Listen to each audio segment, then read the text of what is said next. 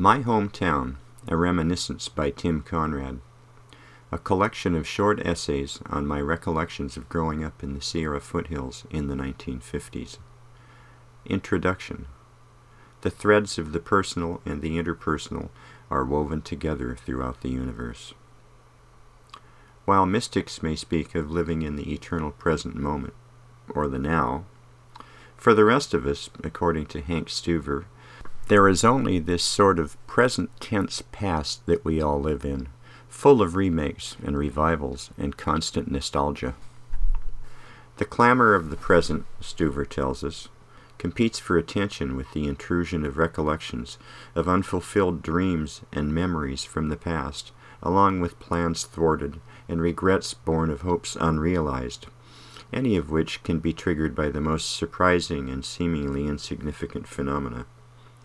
Any attempts to impose order over the resulting chaos appear at first blush as an invitation to fail, when they are just manifestations of the cosmic dance between order and chaos that has gone on uninterrupted for time immemorial. In recognition of Stuver's present tense past, and by way of acknowledging the fact that this is a state of which I am only too familiar, what better thing could I do with the material thus exposed than to explore it via the medium of writing? Chapter 1.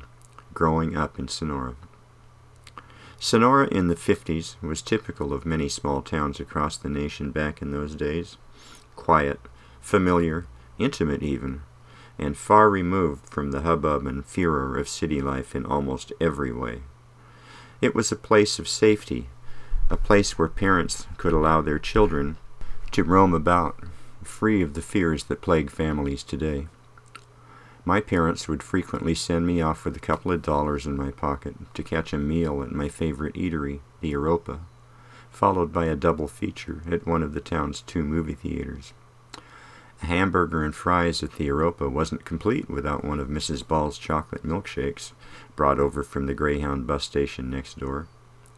These milkshakes still remain among the best I've ever encountered. My mother and father seemed to know everyone in those days. Grocery shopping was, for my mother, as much a social excursion as an opportunity to resupply the pantry. She knew the grocer by name, as well as the butcher, the postman, the milkman, the garbage man, and the guy who brought us bottled water. Most of our neighbors were friendly and personable, and some were like family. On Saturday nights, my parents would play pinochle with the sheriff, the head of the highway department, and the president of the local lumber company. The sheriff's wife was a cashier at the Sonora Theater, one of the 2 movie theaters in town, the other being the Uptown Theater. The town's mayor, Odilo Restano, owned the Sonora Theater, a grand, old-fashioned theater hall, complete with sunken orchestra pit and balcony. The mayor could sometimes be spotted in the theater lobby mixing with the patrons.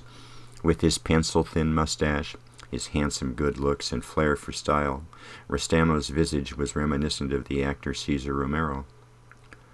The theater was demolished in the 70s to make way for a less artfully inspired building dedicated to commerce, enterprise, and healthy profit margins. In other words, a banking establishment. But I digress. As I was saying, the intimacy of small-town life provided a privileged setting for a child to grow up in. Our dentist was my Uncle Charlie. Our family doctor officiated at my birth. He felt like an adjunct, if also scary, family member. In short, everything but the doctor felt familiar, safe, innocent even. What unknowns there were lurking in the margins were still unknown to me. There were no recognizable impediments to my development, save the ones I myself erected along the way. It's impossible to write a history of one's place without also probing the history and nature of one's personal contributions. And that personal element, in my case, veered as far afield as my imagination would permit. My younger days saw me seeking any mental constructs capable of justifying self-indulgence. Later, after my brains grew in, to borrow from large animal veterinarian Baxter Black, My quest became an inner search to locate and identify any remaining unsupportable mental constructs or beliefs in need of unlearning. So, as is true of most things in life, what we bring to the party can have profound effects on the quality of our experience. Meanwhile, back to the story.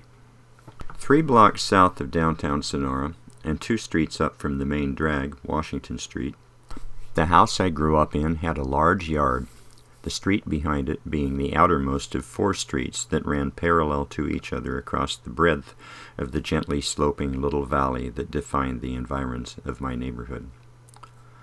Beyond the street behind my house lay an open stretch of hills, meadows, and oak forests that extended for miles, relatively unobstructed by fences or buildings, toward the Sierras rising to our east.